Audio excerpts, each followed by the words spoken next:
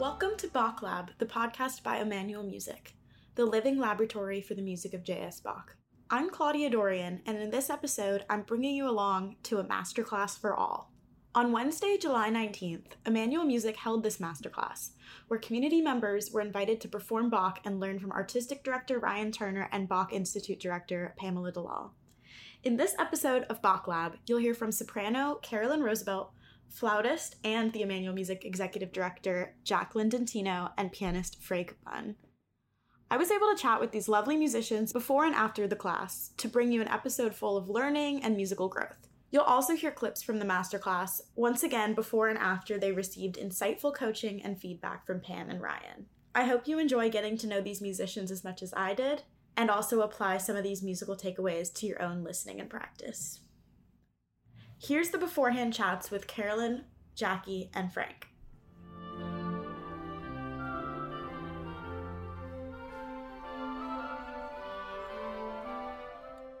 Okay, yeah, so I'd love to hear your story on, what kind of music you make, what role is that having in your life, and what brought you to this masterclass?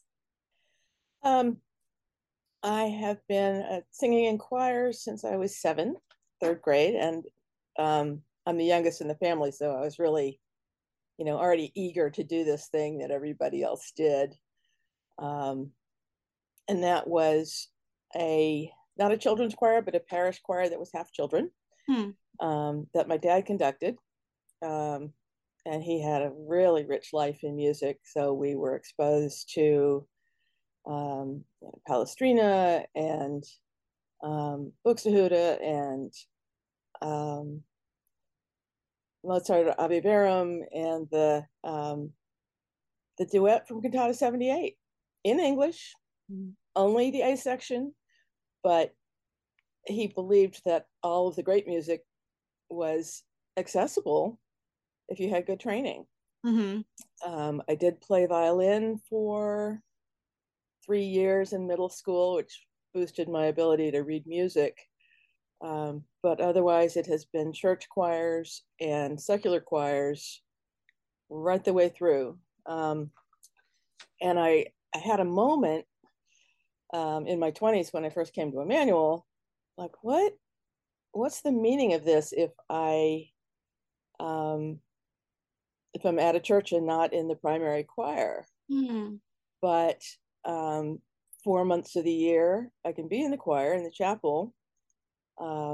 And the other 8 months, I have been in secular choirs, either at the Langy School or the Cambridge Chamber Singers now. And so the seasons work out that I am in a rehearsal, in a singing situation, week in and week out, continuously. In my early 30s, because I was at the Langy School, I started taking a voice class to see if I wanted to get to know that repertoire and what my voice might be like, which was fulfilling enough that I started taking private lessons in my 40s, and appeared in a couple of Mozart operas, and it's just so fun. Totally. And that was again like backyard quality electric piano, but it fit in with my life. I'm in retail, I work 5 days a week, but I never work Sundays because I want to go to church. I want to hear the cantatas and sing hymns. What piece specifically are you bringing, and what are some things that you've been working on it? Like, what has your practice been focused on?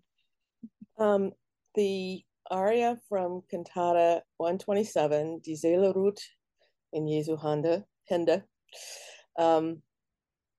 So it's a breath challenge. It's got the long notes need to sound restful. And then there's an episode, the B section is a little more like the reason the rest is important is that I'm going to die. Bring on the death knell. Come on, because Jesus will wake me again. And so how that sort of fits together and what you do with the return of the A section. Just want to play with that. Yeah. The practice challenge is also just like warming up correctly to have the freedom to sing it fully. What does that look like for you? What's your warm up like? Um, well, I've got all these choral warm ups, but it's really kind of a matter of finding a place to let it go to sing out. It's a small house and there's another person here, so yeah. But I got caught singing in the shower at the gym. I thought I was alone. That was funny. I hope they enjoyed it. Yeah, What are you anticipating from the class? I don't know, like what does performance feel like for you? Well, this sounds like my favorite kind of performance. Yeah. For, anywhere between 15 and 40 people, 10 of whom like me already or whatever, so to bring a presence to it, to be able to stand still and deliver. And the piece doesn't need selling, but just to present it as a gift. Yeah, that's lovely.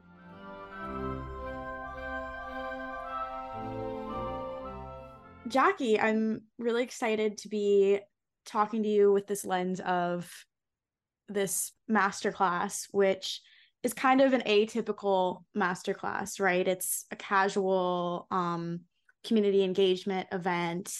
As the executive director, what made you want to participate and like be part of it as one of the musicians? Yeah, I had a couple of thoughts going into it. The first being that it was just a good opportunity for me to take my flute out of the box and practice intentionally and thoughtfully for something on a deadline, right? So since I'm doing so much on the admin side of classical music, I don't play as much as I used to. So to have an opportunity to do that was really nice. And it's also just a great opportunity for me to collaborate with my colleagues on the artistic staff in a way that's different from what I usually do. So instead of just kind of thinking about things from the administrative or the business perspective, it gives me a different way to engage with Ryan and Pam Dalal with their work and hear their thoughts on how, I'm playing with flute these days. Because usually what I see with the artistic side of our team, and side of our admin team at Emmanuel Music, it's staff meetings, it's logistics, it's fundraising, marketing, programming, everything we do behind the scenes. And then, of course, the concerts, right? So I get to see Ryan and Pam perform and conduct and see them in action from the audience side. So to be able to see that in action and see that work happen from a musician side is something I haven't yet experienced with Emmanuel Music. You do work at an arts organization, so I expect music to be a large part of your life, but playing the flute, I feel like, tell me the ways that has grown and changed, where it begun and how it feels now. Yeah, it's been a journey, because I started playing flute when I was 7. My parents are music teachers and got me started really early. So I actually don't remember a part of my life when I wasn't playing flute or involved in music and classical music in some way. So definitely between the ages of 7 and 22, right, that music performance and training was on a constant increase, right? So the older I got, the more involved I got, the more training I got, went to college to major in music performance. But, right as I was graduating from undergrad, I decided that I wanted to do more arts administration than have a performance career. So since then, my engagement with flute as a musician has been kind of up and down.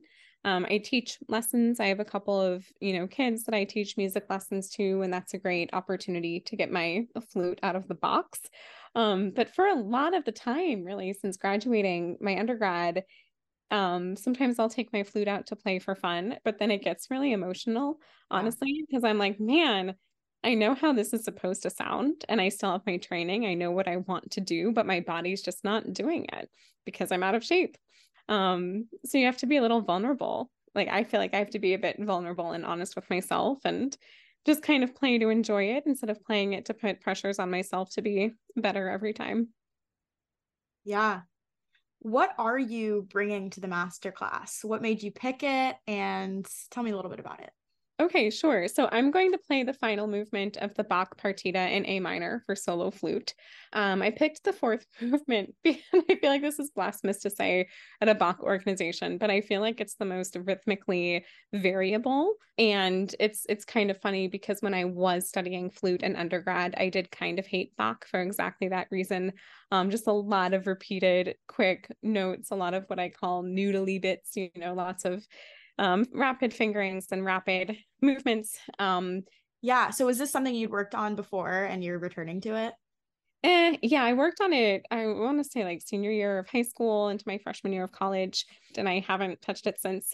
And the copy that I have of this music is Urtext, which for anyone, you're not, but for anyone listening who doesn't know, Urtext is a classical music publisher that really just publishes the notes. There's nothing written in there in terms of ornamentation or volume or really metronome marking or really any kind of indication of how the notes should be played.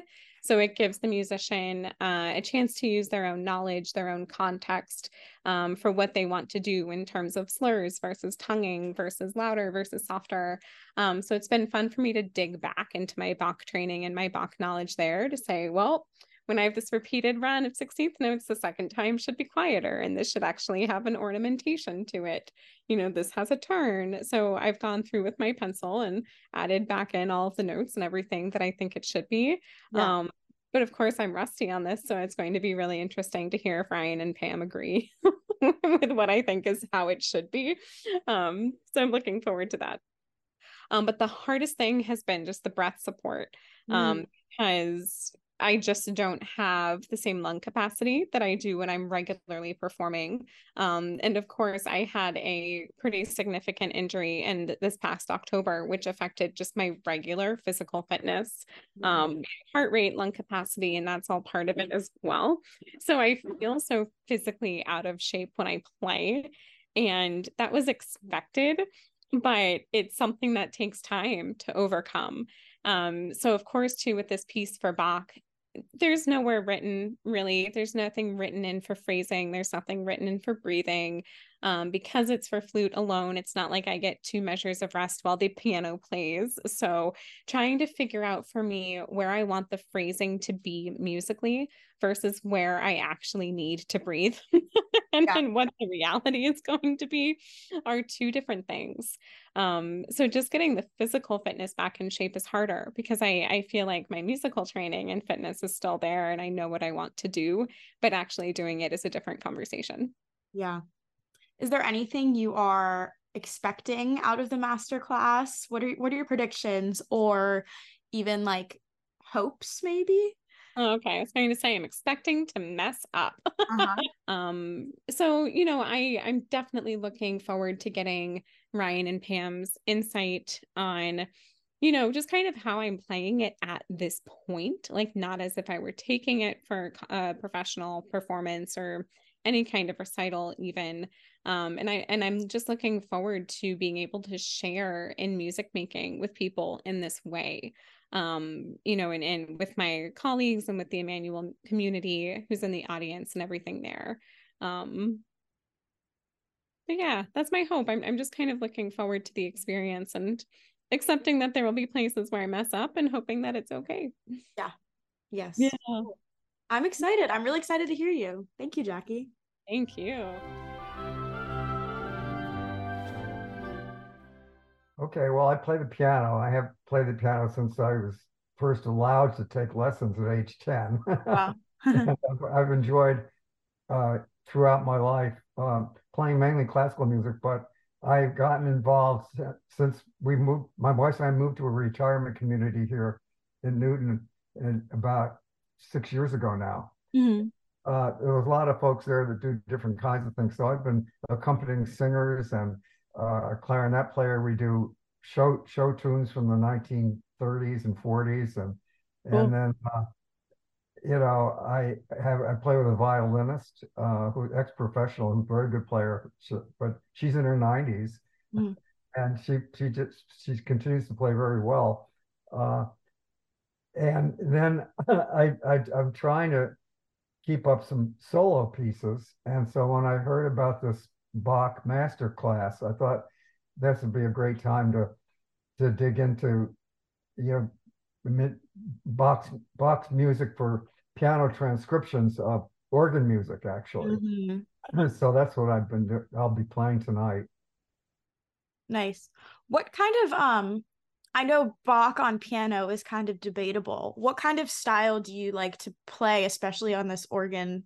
That's exactly transcript? exactly what I want to get out of this master class. Okay, yeah.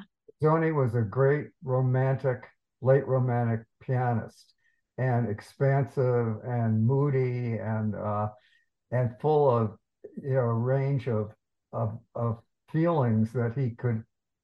And when he did a lot of Bach transcriptions, and he made them extraordinarily exciting, but a big departure from Baroque style, right? And so, no matter what you're allowed to get away with, I think. And I'm interested in seeing what Pam Dalal and Ryan think about departures, and whether they may sort of want to throw up some of the things I'm going to try.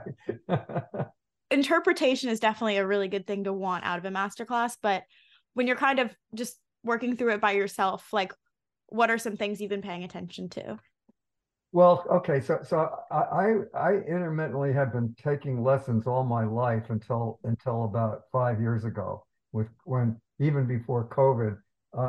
And so I when I play tonight, there's going to be real problems because I haven't had a lesson for so long, you know, and so we'll see what they are going to put up with. So the big issue that I have, Claudia, is to play the polyphony in a way where the voices are heard but not blurred. When I use the pedal, of course, I everything sounds. Every note I've struck when I've hit the pedal sounds. And with polyphony, you want to have some voices go away and other voices appear. And when the pedal's down, it makes it blurred. Is there anything you're looking forward to, like even just having a opportunity to perform? Or Well, I know Ryan and Pam very well through the years, and I just have enormous affection for them as well as respect. They're amazing people.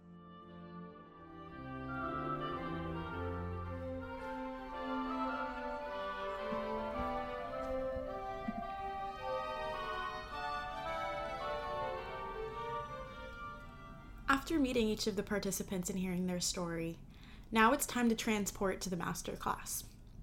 What you're about to hear is each musician's performance, followed by a reflection and a discussion about their takeaways. Then you'll hear a clip from the masterclass after they've been coached. I hope this allows you to get a feel for what the class was like, to hear each of these musicians think on and then improve after they try these new ideas. Also, I apologize in advance for the slightly unpleasant background noise. It will be just like it was being in the room with us. So to start off, here's Carolyn performing Die Seele ruht in Jesu Handen from BWV 127.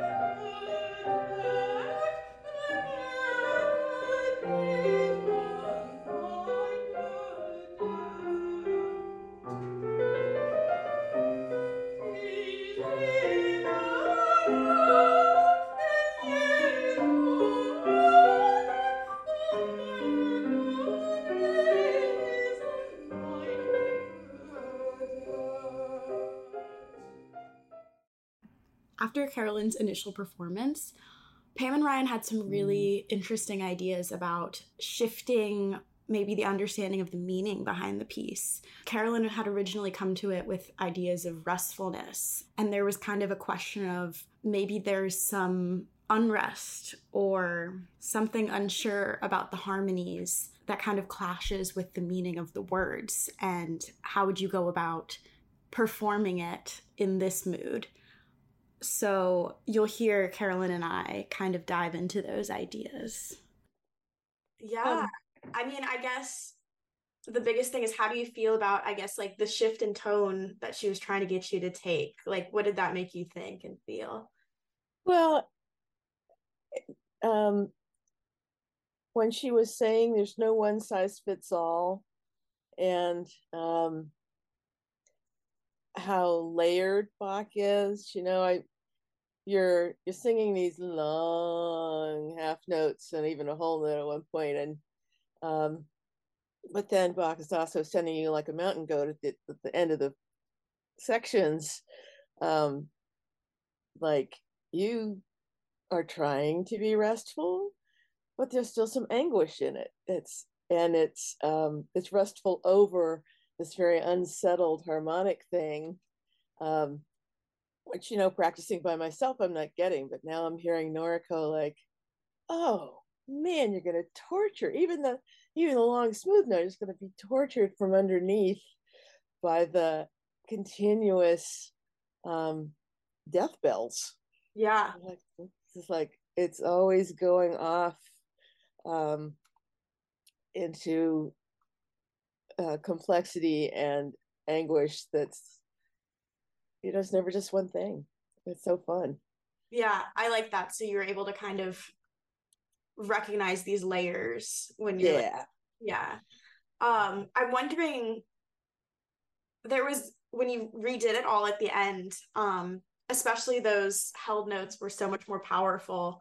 Was there anything you were thinking about technically to make that happen, or what kind of adjustments were you making in order to kind of try something new?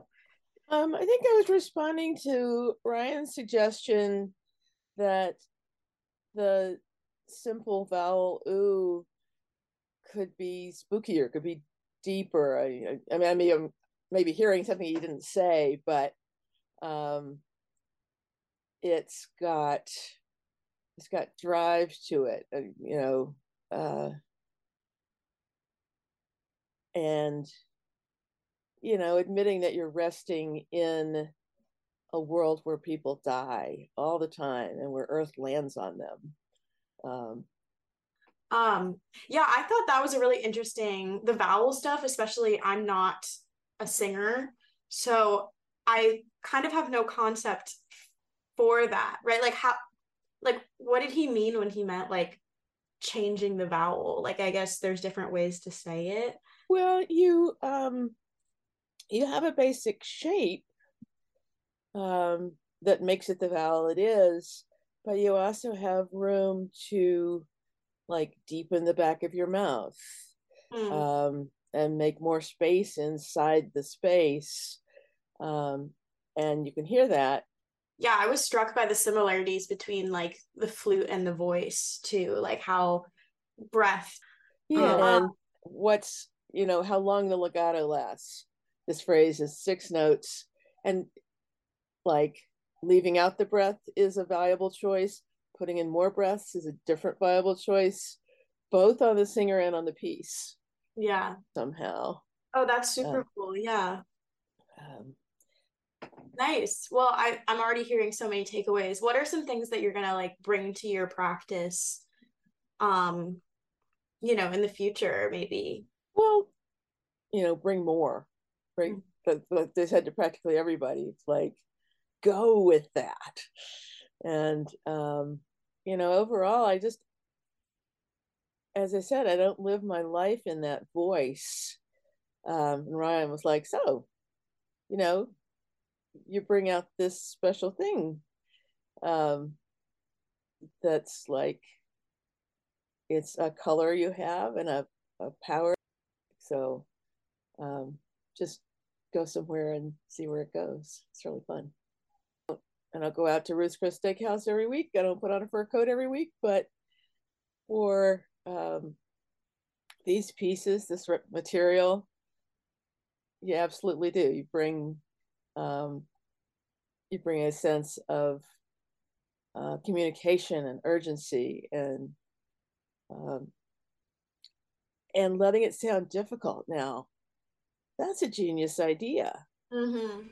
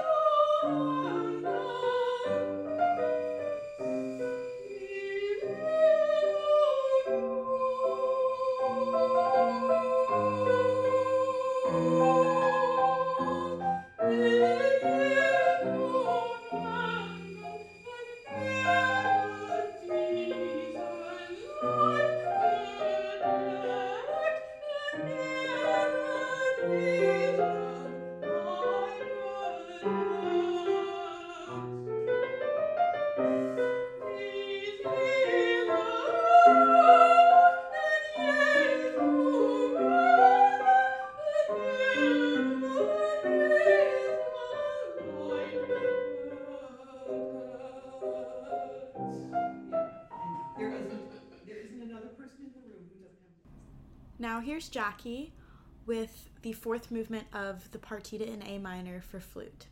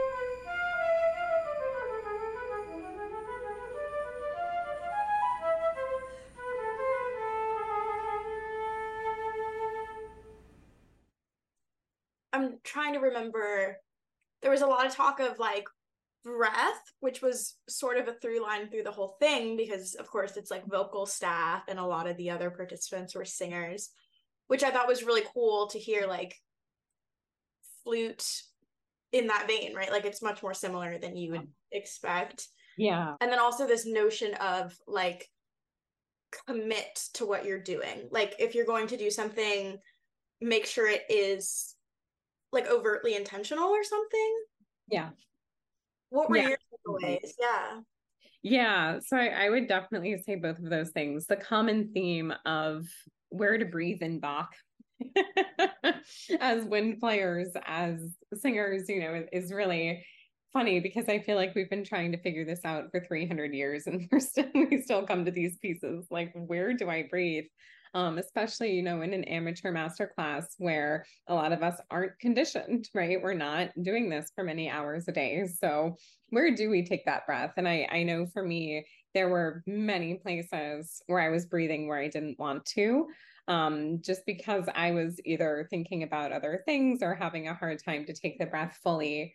But the phrasing of where to breathe, or I guess I should say the conversation around phrasing around where to breathe and not being ashamed of breathing is huge. And I feel like I need to be told to don't be afraid of taking a breath, or to not be afraid of taking a breath. Because especially when you're faced with music that's just all 16th notes the entire way through without any rest, without anything written, you think like, I have to keep going, I have to stay rhythmically accurate, I've got to go through the whole thing. So to be reminded to take a breath and make it significant is a really helpful comment for sure. Yeah, and I was even thinking about, you were telling me you were working with text, and right, like one of the things that came up in other performers as well is, there isn't going to be a place to tell you where to breathe, but there's going to be these, hints or markers. And even though it doesn't say like, you should breathe here, I don't know, there's this expectation that you are a person, like you're going to breathe, or you're going to need to take time, and to like kind of be working with it in that way is interesting, I think. Yeah. And how to use the breaths. I mean, yes, like you said, because we're a person and we need to breathe, but also how to use them effectively and how to use them musically, right? Yeah. And take up the space for it and give that audience a little pause. So yeah, huge theme throughout the whole night. I thought it was funny because I know the singer who went up first was told that same thing. Don't be afraid to breathe, leave the audience wanting more. And then I went up to do my thing and did the exact same thing she did. So yeah. How did it feel like to be playing? It felt good just because I've missed it. Yeah. And it feels good to at least know in my head that my training is still there, and I have a pretty good sense of what I want this to sound like. I feel like my musical instincts are still correct. Frustrating to be out of shape and to not like have the body meeting what the brain wants it to be doing, but it gave me a reason to practice, and it was just fun to be in front of a good community and like a pretty judgment-free place where we could just go up and have some fun. So I really enjoyed it. And one of the reasons why I signed up, because of course, as the AD of the organization, I work with Ryan and Pam very administratively all the time, but I'm never on the receiving end of what they do best in terms of their instruction. So it was an opportunity for me to work with my colleagues in that different way and have some fun with it. So I had a great time. Great. Well, any other takeaways, thoughts, things you're going to bring with you in your practice?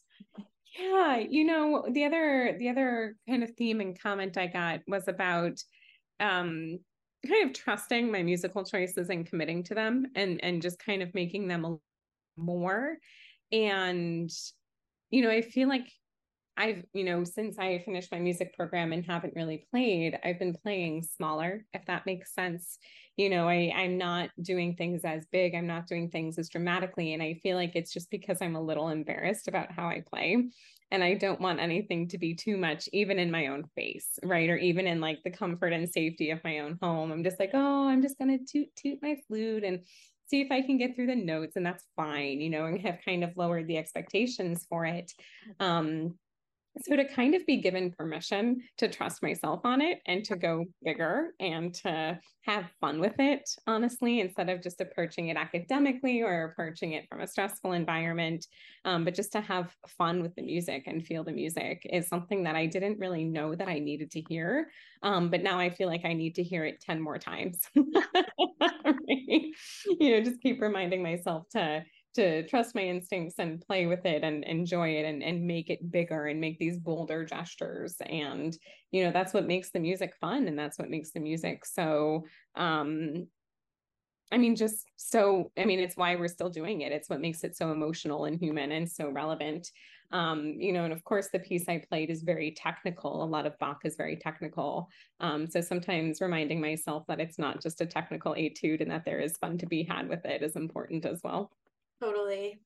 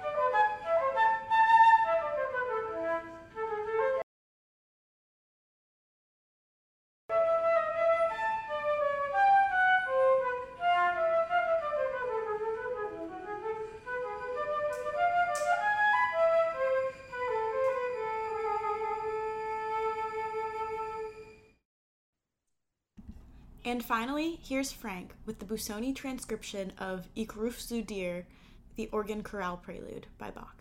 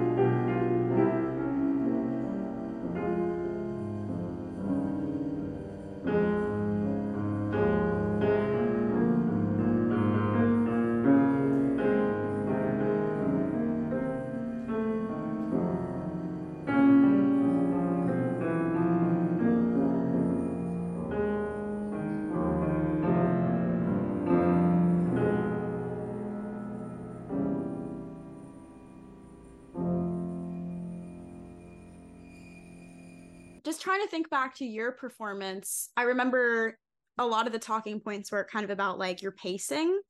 And we talked before about being just kind of like unsure about the interpretation. What do you feel like their thoughts were, maybe? Well, so I think that they both, Pam and Ryan, wanted me to concentrate on the basic underlying harmony, and Ryan suggested that I look hard at the original chorale, I remember that, yeah. and then see what Bach did with it in terms of lines and polyphony, really, the combination of melodic lines that make it such an interesting piece. And I think Pam had similar thoughts about bringing out the tune, but also balancing the sometimes the most interesting thing that's going on was underneath that. I think she said like the alto. I think she, in there's a what makes that chorale prelude so much more interesting than the hymn that was written 130 years earlier was really that alto line that was that moved and had life to it, and into the chorale tune. Yeah, so breaking it down into the different like voice types on the piano, or I guess the organ, that's a cool perspective. I'm trying to think. I remember them talking to you about like the tempo of like, if you're going to like push it there, then really commit to it and like continue to do that. I thought that was really helpful in that they weren't like, do rush here, do slow down here. They're more just like, if you're going to do something, make sure that's a conscious choice and like commit to it. I thought that was really a nice takeaway. Yeah, I mean, I wish I had a bit more time to prepare because some of the tempo shifts Yeah. were not intentional. They were because I'm still learning the notes. Yeah. I try. I don't. It wasn't too bad, but Oh, it I you thought know. you sounded very beautiful. Yeah. I remember also he said, in addition to, feeling the importance of the chorale tune, maybe taking the chorale tune out of it and then hearing the harmonies like for what they are. I thought that was also really Yeah. poignant. Yes. Cool. Well, anything you've been thinking about since, or how did it feel during? Just closing thoughts or thoughts on the whole experience? Yeah. Well, I've been a big fan of Emmanuel music since I'm going to say almost 30 years now. Mm-hmm. And it's really a special part of Boston's cultural life. And it's not as obviously as big as the BSO or even perhaps in Handel and Haydn, Mm-hmm. but it's very special. I And agree. I just want I just wish and want to help with whatever we can to keep it going because the energy and the dedication that Ryan and Pam Delisle have and others, uh, it it's very much worth it to the community, and it comes out in not only the Sunday service cantatas, but the education that uh, they are providing to young singers and instrumentalists Mm-hmm. who sometimes stay on as regular performers. Sometimes they're just there for a short period, and that includes the Bach Institute, of course. But even above and beyond that, they, Ryan has been a source for exposure and sometimes for really serious training Yeah. of musicians in the Boston area, and that's really a great feather in his cap, and a great credit to Emmanuel Music. And I know that if Craig Smith were alive, he would be thrilled to know that things are in such good hands. They really are. Yeah. And I love that as a takeaway for the masterclass of like, beyond what you learned, like it was really wonderful to see Pam and Ryan showcase their amazing skills in their teaching. I felt that way too.